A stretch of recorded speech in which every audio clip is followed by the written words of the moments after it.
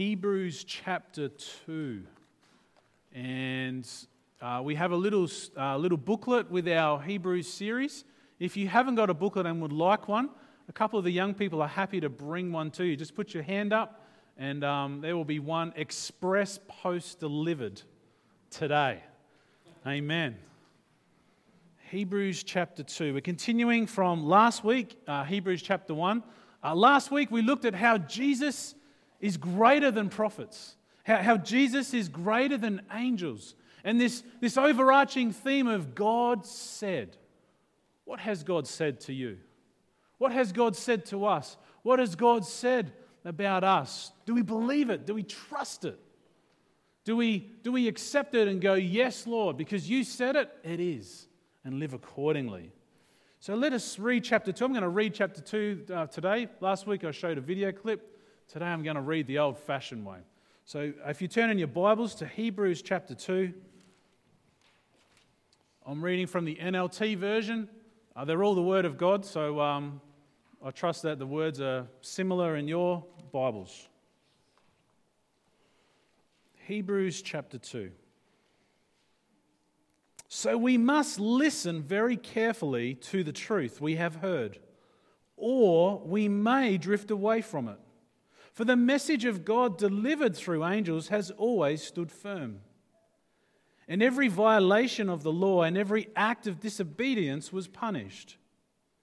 So what makes us think we can escape if we ignore this great salvation that was first announced by the Lord Jesus himself, and then delivered to us by those who heard him speak? And God confirmed the message by giving signs and wonders and various miracles and gifts of the Holy Spirit whenever he chose. Verse 5. And furthermore, it is not angels who will control the future world that we are talking about. For in one place the scriptures say, what a mere mortals that you should think about them, or a son of man that you should care for him.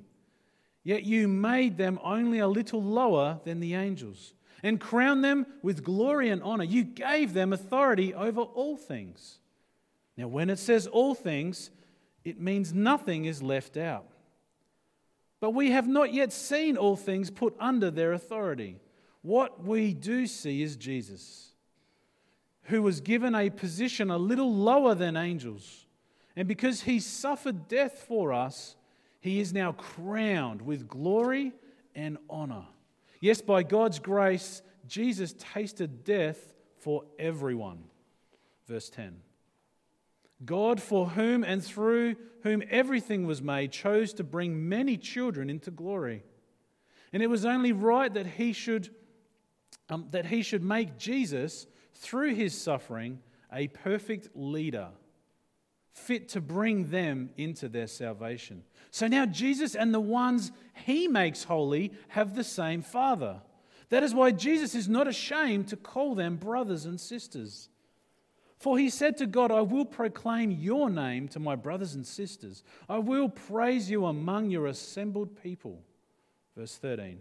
He also said, I will put my trust in him. That is, I and the children God has given me. Because God's children are human beings made of flesh and blood, the Son also became flesh and blood. For only as a human being could he die. And only by dying could he break the power of the devil who had the power of death. Only in this way could he set free all who have lived their lives as slaves to the fear of dying. We also know that the Son did not come to help angels. He came to help the descendants of Abraham. Therefore, it was necessary for him to be made in every respect like us, his brothers and sisters, so that he could be our merciful and faithful high priest before God. Then he could offer a sacrifice that would take away the sins of the people. Since he himself has gone through suffering and testing, he is able to help us when we are being tested. What an amazing chapter. I reckon I have played this chapter on my little MP3 player. I've read this chapter so many times this week. And almost every time I was like, Oh, that bit. Oh, that bit. Oh, wow. It just comes alive as you let the Word of God wash over you again and again and again. It's not enough for us as Christians just to be a once-off Christian in the sense of, oh yeah, I've read it and that's it. No, it's this constant reading and washing and listening. It's closeness with God. I wonder if you've ever had instructions before. I have a VT Commodore, the car we purchased so that I could be a really good dad and bring Mia home from the hospital in a nice car. It's not as nice as what it used to be, but mechanically it's great. But I thought, you know what, I'm sick of the stereo system. I'm going to put in an MP3 player. So I had some instructions, but they just seemed so hard. I thought, you know what, I'm just going to pull it apart. So I pulled this dash apart. It was the most torturous experience of my life. I mean, I don't know what you've gone through in your life.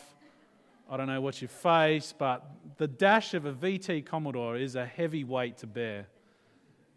And when I put it back together, proudly, my stereo was in there. It just wasn't quite right. It just wasn't how the maker intended it. You see, I knew this, first of all, because I had about 16 screws left over. To this day, I have no idea where they go. All I know is that my car creaks a little bit more. It doesn't feel as stable in that area of the stereo and the dash. It's just not quite the same. It's not as finished as what it used to be. It's not as complete. See, I drifted away from the instructions. I went my own way. I drifted away. It wasn't that I didn't have a stereo or I didn't have a dash or I didn't kind of complete the job. I just didn't complete the job the way the maker intended. I just didn't install it the way it was supposed to be. Are you following me? I drifted away. So if we look at Hebrews, we could broadly say that the first few verses kind of capture this warning of drifting. And then verses 5 to 18 is more of what God has said, in particular about the humanity of Jesus, exploring what God has said. This particular chapter, this idea of drifting, is about focusing on the truth, not allowing us to be distracted in any way. Hebrews 2, that chapter we read, is so packed with things we take for granted. So many of the songs we sung this morning are packed with what Hebrews is on about. For example, that Jesus overcame death, salvation is available for all. The family of God, Jesus, our older brother. We are brothers and sisters with Christ. We share the same Father. This is just amazing. Jesus, fully human, overcame death. He now holds the authority. The Holy Spirit is the proof of his victory. All these things that we sing about and we say come out of this amazing book. Importantly, it also says there's no other escape but Jesus. There's no other way but Jesus. There's no other way around it. You know, you can try the law and you can try every other thing, but it's not Jesus. Jesus is the only way. Yet, interestingly enough, this particular passage, and remember the letter of Hebrews is written to people who perhaps you'd call Christians. A letter maybe written to us. It's not so much talking about how to deal with maybe rejecting Christ. It's not talking about so much about how to become saved. It's talking about not quite being on the mark, drifting. Let me just press this home a bit further. If I'm flying an aeroplane and I'm heading on a particular path, if I'm off by just 1 degree, 60 miles, nautical miles into my flight, I am 1,800 meters off my mark. Now, nautical miles, just replaced with kilometers, you get the idea. I'm in my plane, I'm 1 degree off where I should be. It seems like I'm on the same path, right? It seems like I'm in the right direction. But after 60 nautical miles of travel, I am 1,800 meters off where I should be. There are 5 warnings in the book of Hebrews, and this is the first one. This is the very first warning that the writer wants to make us aware of. The potential, not the potential, the likelihood to drift. the likelihood to drift. Over time, you're not where you're supposed to be. You see, Hebrews is not so much interested in saving sinners. Hebrews is interested in you living into the fullness of Christ. It's interested in you being your potential in Jesus. That's what this book is about. I want to show you a photo. This is a Nick Shahadi special photo. I've adopted it as my own. It's probably one of my favorite photos. He says it's a picture of the Syrian desert. There are two paths here. There are two paths. I want you to see how early on the paths are together, but as time passes by, they slowly separate. They drift apart. There's a drifting that takes place. Now, choose one path to be the right path or the truth. Let's choose this one here for no reason, just so I can do this with my green laser. This is the truth path. You know, as I start heading down this path, I get further and further away from the truth. Yet here's the problem. It's really hard to know that you're away from the truth. Because you know what? It kind of looks pretty the same. Would you agree? If I'm on this road or on this road, I look around and it kind of looks the same. It kind of appears to be the same. In Revelation chapter 3, John writes a very powerful phrase that many of you would know. He says to a church, he's writing to a church, he says, I know your deeds. They're neither cold nor hot. I wish you were either one or the other. But because you're lukewarm, neither hot or cold, I'm about to spit you out of my mouth. Drifting is about not holding on to the truth with an appreciation, not holding on to Jesus with an intensity that he deserves. He's not number one. Other things come into our life and we slip away and drift away so easily that we're no longer hot, we're no longer cold, we're just lukewarm, we're just in the middle.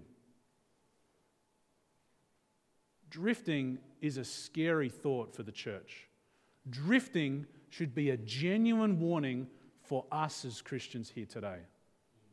I want you to face this head on, that the writer of Hebrews is speaking to us now. This is a warning. We have potential to drift, but hope is not lost. Hope is not over. You see, rather than being a focus just on salvation, this is also a focus about discipleship. It's about growing with Christ, being his disciples, making disciples, doing things that Jesus did, knowing him and knowing his person. Not being scared of death, having no fear of what we might face, because Jesus is greater, he's superior, he's better. It's too easy to drift. This is the substance of the first warning.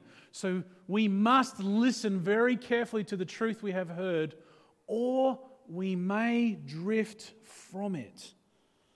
These Hebrew people had drifted from the very core of what it meant to be Christian, from the very best of what it meant to be, from the main idea. They allowed other ideas to distract them from Jesus. Whatever it is that's distracting you in your life right now, that the Hebrews would say that's drifting.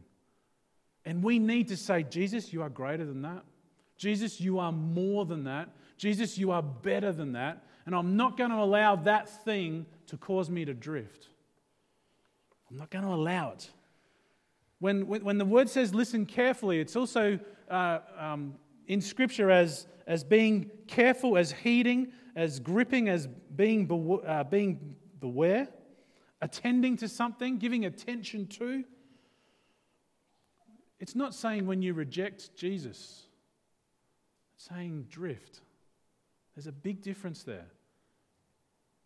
Most people who I would speak with and pastorally, there's a sense that they're drifting. They would never say, I reject God. They would never say, I reject Jesus. But quite often they would probably admit to a drifting. You know, it's possible to be in your Sunday best, to sing songs, to put money in the offering, to take communion and be listening right here, right now, and be drifting. It's very possible. I want you to capture this drift idea. It's not a rejection. I want you to think of the story of Esau and the story of Jacob, two sons of Isaac. Isaac was a dad. He was busy on his computer. Esau was out hunting. he come home, he was starving. He was so hungry, he would have made that grazing table nothing yesterday. There would have been nothing left. That's how hungry he was. I don't know if you've ever been hungry before. I know I don't look like I get hungry. But when I was a kid, Pizza Hut used to have all you can eat. I could put that pizza away and send those guys broke. I broke their business plan.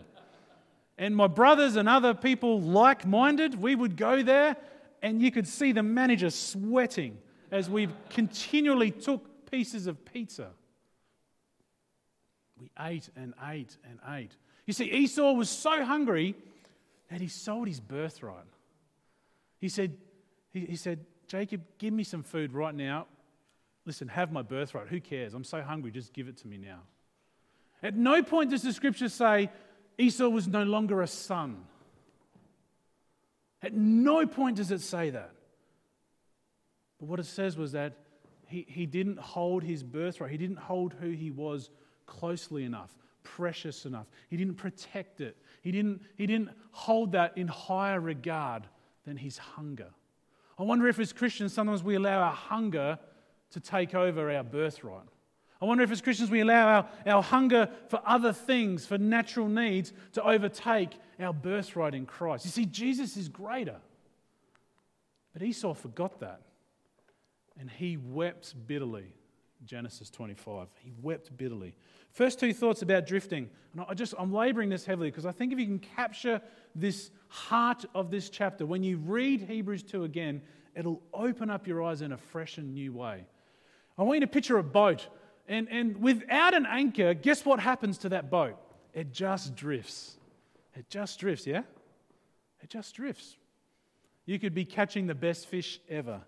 You could be enjoying a seafood barbecue with no flames because there's petrol, so that illustration doesn't work right. You could be on the boat enjoying yourself. But without an anchor, you're drifting. I want to say to you that Hebrews isn't just interested in the anchor. Hebrews is interested in you motoring. Because you know what? Another way to avoid a drift is not just to throw an anchor, but to turn the engine on and power forward. To move in the direction, to know your bearings, to know where the land is and the rocks are, to navigate through on that path that He's got for you and to motor through. Hebrews is interested in you getting to the place where God wants you to get to, not just staying still. Definitely not drifting, but not just staying still, to get to the place where He's called you to be, where He's anointed you, He's equipped you, He's gifted you to do good things, to do good works. It's not just about no anchor and drifting. It's not even just about having an anchor there. It's about motoring forward. It's about moving forward. It's about, we would say, maturing in Christ. Maturing in Christ. Maturing in Him. There's also, I reckon, a second thought about avoiding the drift is motoring forward, but also this sense of urgency. You know, Paul was a bit of an urgent guy. If being urgent wasn't important for Christianity, I don't think Paul would have written about it. I think it's easy for us to pass over some passages of Scripture about urgency. Are you urgent for Christ? Are you urgent for Him? Is there a real burning passion and an urgency? Do you treat everything else that you have urgency for, do you treat Christ with even more urgency than that? Whatever great tasks, whatever great projects you're undertaking right now, your urgency for that, is your urgency for Jesus greater than those things? Because for Paul here, he writes about running and going for the prize in Corinthians. He writes about pressing on. These are very active, forceful words. He writes in 2 Timothy about a crown. He writes in Hebrews to run. Now I'm not known for my running, but I can move when I have to. I'm not known for my running. But you get the picture. Paul is interested. Are you running? Are you pressing on for the prize? Are you making a difference? Are you going for that crown? Is that part of your understanding that because you're saved, that's not the end of it? It continues forward. It continues on. You see, Hebrews is not so much interested in the justification that you've received. Hebrews isn't. It declares all that through, but it's less interested in that. It's more interested in what you're doing with your justification. You might use a word like sanctification, from glory to glory, moving on, growing, extending yourself, doing something for Christ, using the gifts that He's given you and making a difference in the world. It's drifting away from that, is what the writer is talking about. It's not your salvation. Put your hand up if you're saved today. Put your hand up if you know the Lord. You know, this church is a non-raising hand church. But I know in your hearts your hands are raised. Hebrews is of course interested in that, but really it's about drifting from what you do with that justification. What you do with that. What you do with that. It's not just enough to just be on the boat. When you're on a boat, you're safe, right? Let's not worry about the Titanic, but when you're on a boat, you're safe. You're safe. You can be drifting, but you're still safe. You're still on the boat, you're not in the water, you're safe, but something of the warning here kind of says, you know what, that's not how it's meant to be. It's not how it's meant to be. We need to avoid drifting by knowing the person of Christ. We need to constantly be knowing Jesus more and more. That is a great antidote to the drift. To know Him more. You could say that the first few verses, 5 to 9, are really what God said about the humanity of Jesus, and then it's capturing the salvation of Jesus, His work of salvation for us from verses 10 to 18. Also, I want you to keep in mind from Hebrews chapter 1, this comparison with angels. This comparison, it comes up a few times as we read through chapter 2. It's greater than angels. One of the driftings of the people who this letter was written to was their interest, their deference to angels over Jesus. I had about 4 slides just packed about angels, and I just wanted to share that, but I just don't have the time. It's not that angels are bad, but they're not ours. They're God's angels, and He sends them to help us. They're on mission for God. Who do we worship? We worship Jesus. What does Hebrews say about us? We're brothers and sisters with Christ. In the great ranking and the great hierarchy, angels are below us because we're with Christ. Yet for a little while we were made lower. For a little while Jesus was made lower. I want to just capture this thought of the humanity of Jesus. There's a television show that I think helps us a little bit. I don't want to trivialize what Jesus did, but I think it's helpful. Has anybody heard of the TV show Undercover Boss? Have you endured an episode or two? So it's, people like the Boost Juice CEO, she's on Shark Tank, I love that show. The Domino's Pizza CEO, Hog's Breath Cafe, Big Four Caravan Parks, Australian big-time CEOs have been on this program. And the idea is that they take off their CEO all-powerful suit and checkbook, and they enter into a lowly position, an average position, a not much position. You notice the phrasing I'm using? It's so terrible, isn't it? Because we really do rank ourselves like that, don't we? It's true. We really do that. In God's eyes, there isn't that. In fact, in God's eyes, it's so much not that He became like us. In the same way these CEOs became like their workers. 2 things happened I want to just quickly suggest to you. First of all, the CEO got a complete and full appreciation of what a worker has to do and go through. It got a real appreciation of what happens. You know, at church here, before many people rock up, someone fills these cups. You know, but before people rock up, someone's turned the heaters on and people are practicing here. I don't know if you get up in the morning and a cup of tea or a coffee's been made for you. Anyone get that this morning? Any champion husbands out there are going to make us look bad? I see one hand over there. Any other champion? Nev, you did that? 2. Wow, that's a lot of pressure. 3. Offer. Yes, we take an offer. An offer is as good as doing it.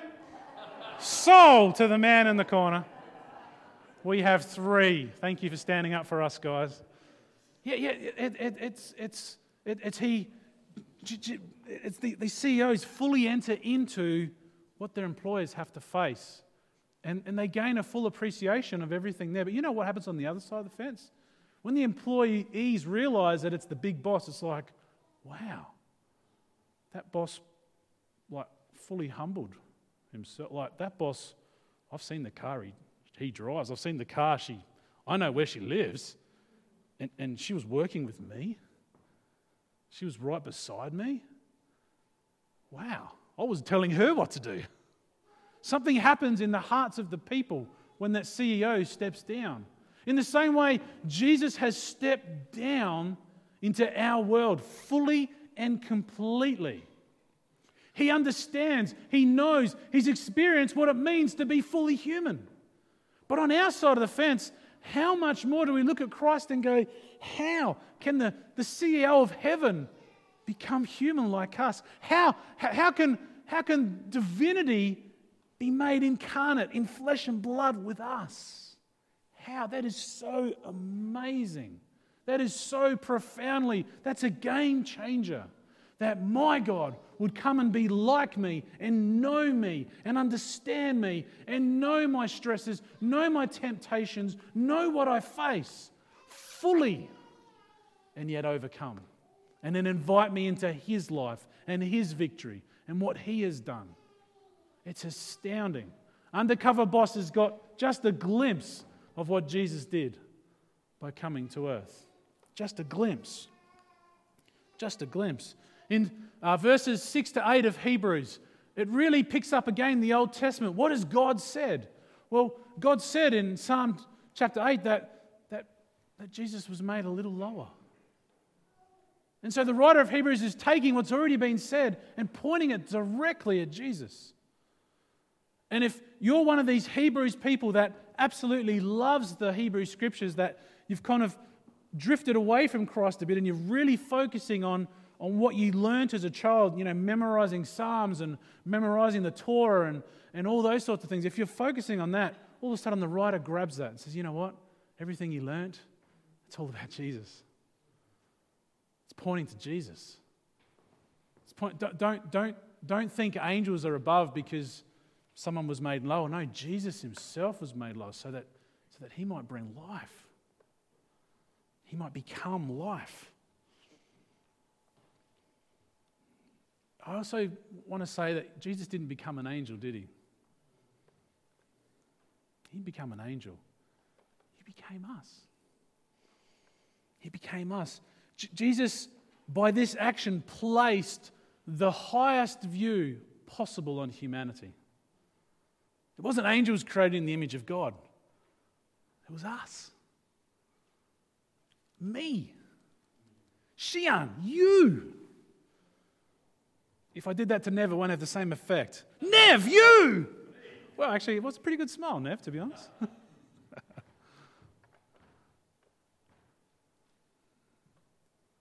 mean, do you allow yourself time to fully process this?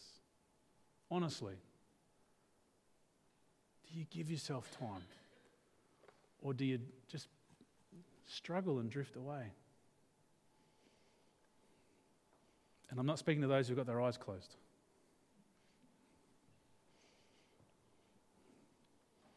What about in verses 10 to 18?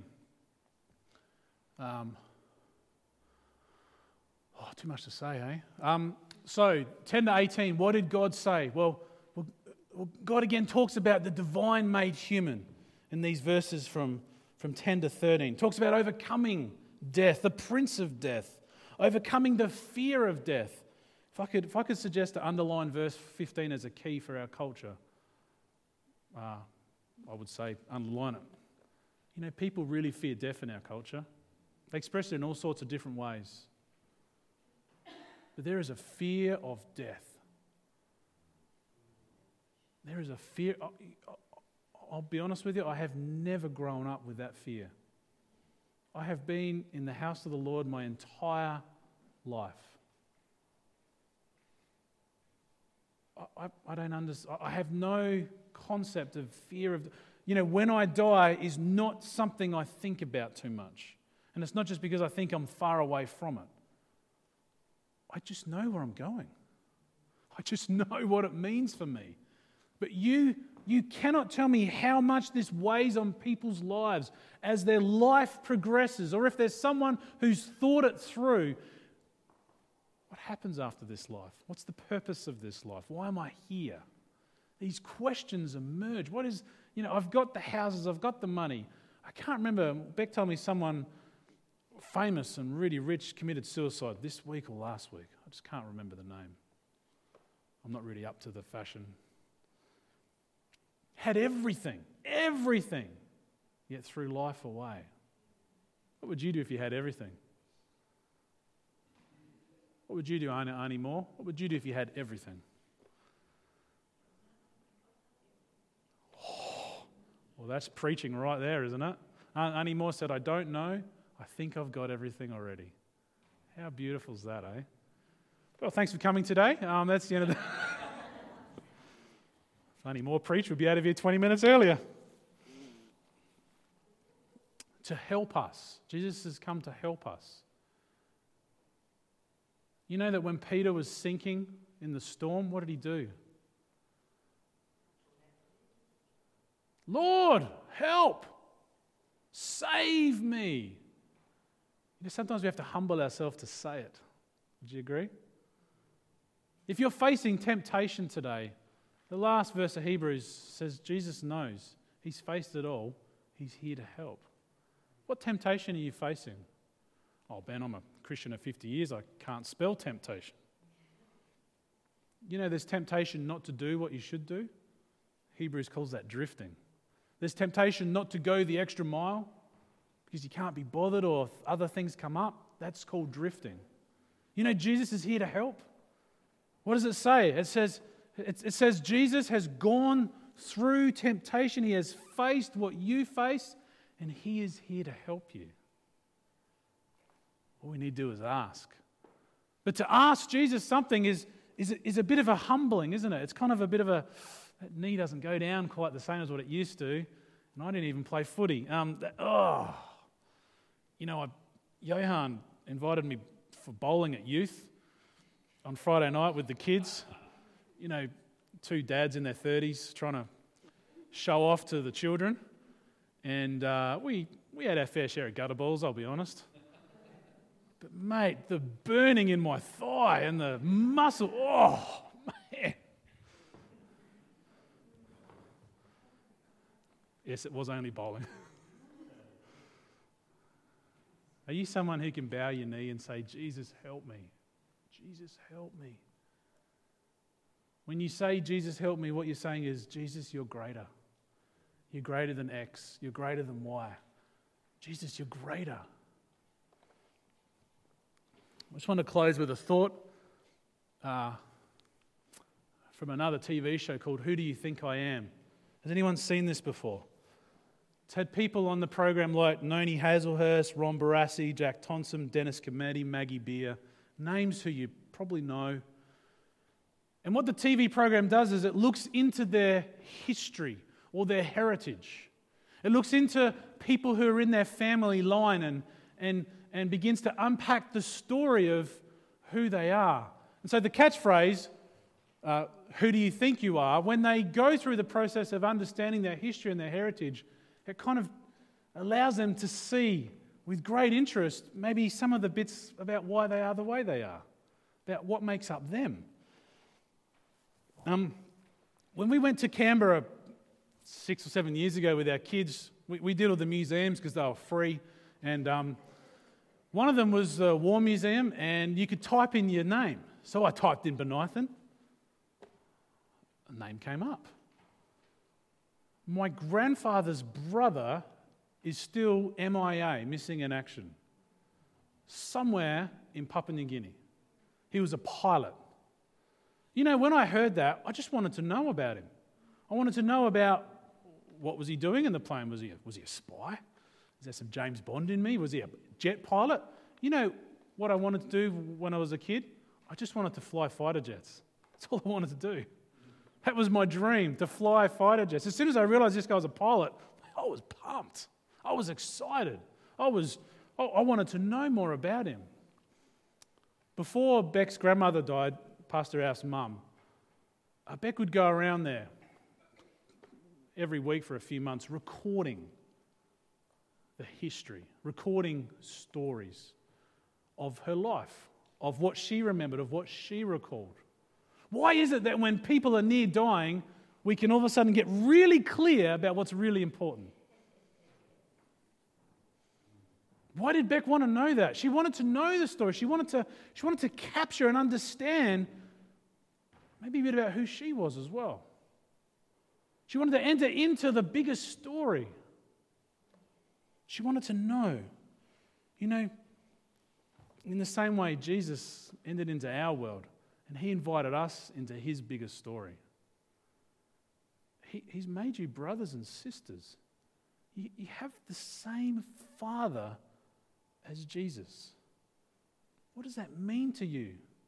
What does that really mean to you?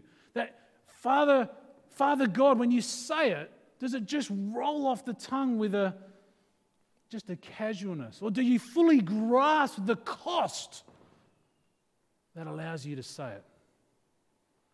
What would it mean for you to enter into more and more what Jesus has done? What would it mean for you to read the Word and learn more about this place, heaven? Learn more about Father God and His heart? What would it mean for you to learn more about what Jesus did just by reading the Gospels? What would it do to you to know that that's now where you come from? How would that change your life? I think that would stop you from drifting. I think that would cause us to no longer drift, but power on and care for the things that the Master cares about and do the things that the Master did. I think that would cause us to hold our drift. If I could summarize. To avoid drift, I think we need to just be aware of the likelihood of drifting in the subtlest of ways. If you are a Christian for any more than 3 weeks, I reckon there's a red hot chance that you might drift. Maybe you're there right now. The writer of Hebrews isn't saying you've rejected Christ. It's just saying, hey, live your life in such a way that you're going from glory to glory. Can I say this, that I should be more like Jesus today than I was 10 years ago? Can I say that I should be more forgiving in my heart today than I was yesterday? I should be more willing to sacrifice for Him today than I was 2 weeks ago. I should be more understanding and knowing who Jesus is today. Something should have illuminated in my heart and my spirit. Something should have entered into me that caused me to see something different about Christ today that I didn't know or didn't fully appreciate or didn't grasp completely yesterday. And that's a process that should be happening again and again and again and again. Because if we're not doing that process, we're drifting. We're drifting. In business world, they call it continuous improvement. There are people being paid hundreds of thousands of dollars to maintain quality standards that essentially come up with this idea of continuous improvement. You know, Jesus made a way for us to continuously improve. It's not about our position in Christ at risk. It's about doing something with our position in Christ. It's about living to the full of our position in Christ. It's about not drifting on Monday. Because you know what happens after Sunday? Monday. I mean, Jim's got to face thousands of kids every Monday. Can you imagine that? You have this great morning at church, and then you know that those little nuggets are going to be there tomorrow. And I said that with a little bit of drama because that's not my gifting. But God's placed him there. For him, it's not little nuggets. There might be a few. But for Jim, it's where God has called him to be, to make a difference in the world. It's where Jim has been placed to bring glory to Christ in the situation where he's at. Where he's at. Johan, you're not just working, but God is working through you in the place where you're at. When Nick has a coffee on the mornings where he sees his friend, he's not just having a coffee, he's there ministering to those around about him. Jeremy, when you're injecting people,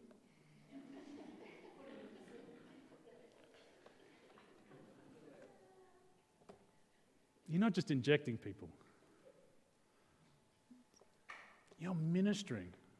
You're bringing Jesus into every situation because Jesus is greater than every circumstance you're facing. And you know what? He just wants to work through his people.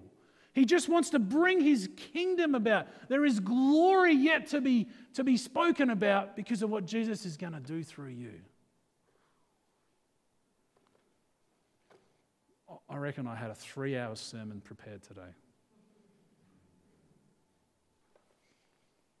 Practice your position in Christ. And close with this idea. If you're drifting, if you struggle with disobedience, Jesus is greater. Amen? Just start tomorrow. Don't wait. Forget about what happened yesterday. Forget about what's gone before. Focus on what God's got coming up next. Let Christ's death and his blood wash over what happened yesterday and start tomorrow.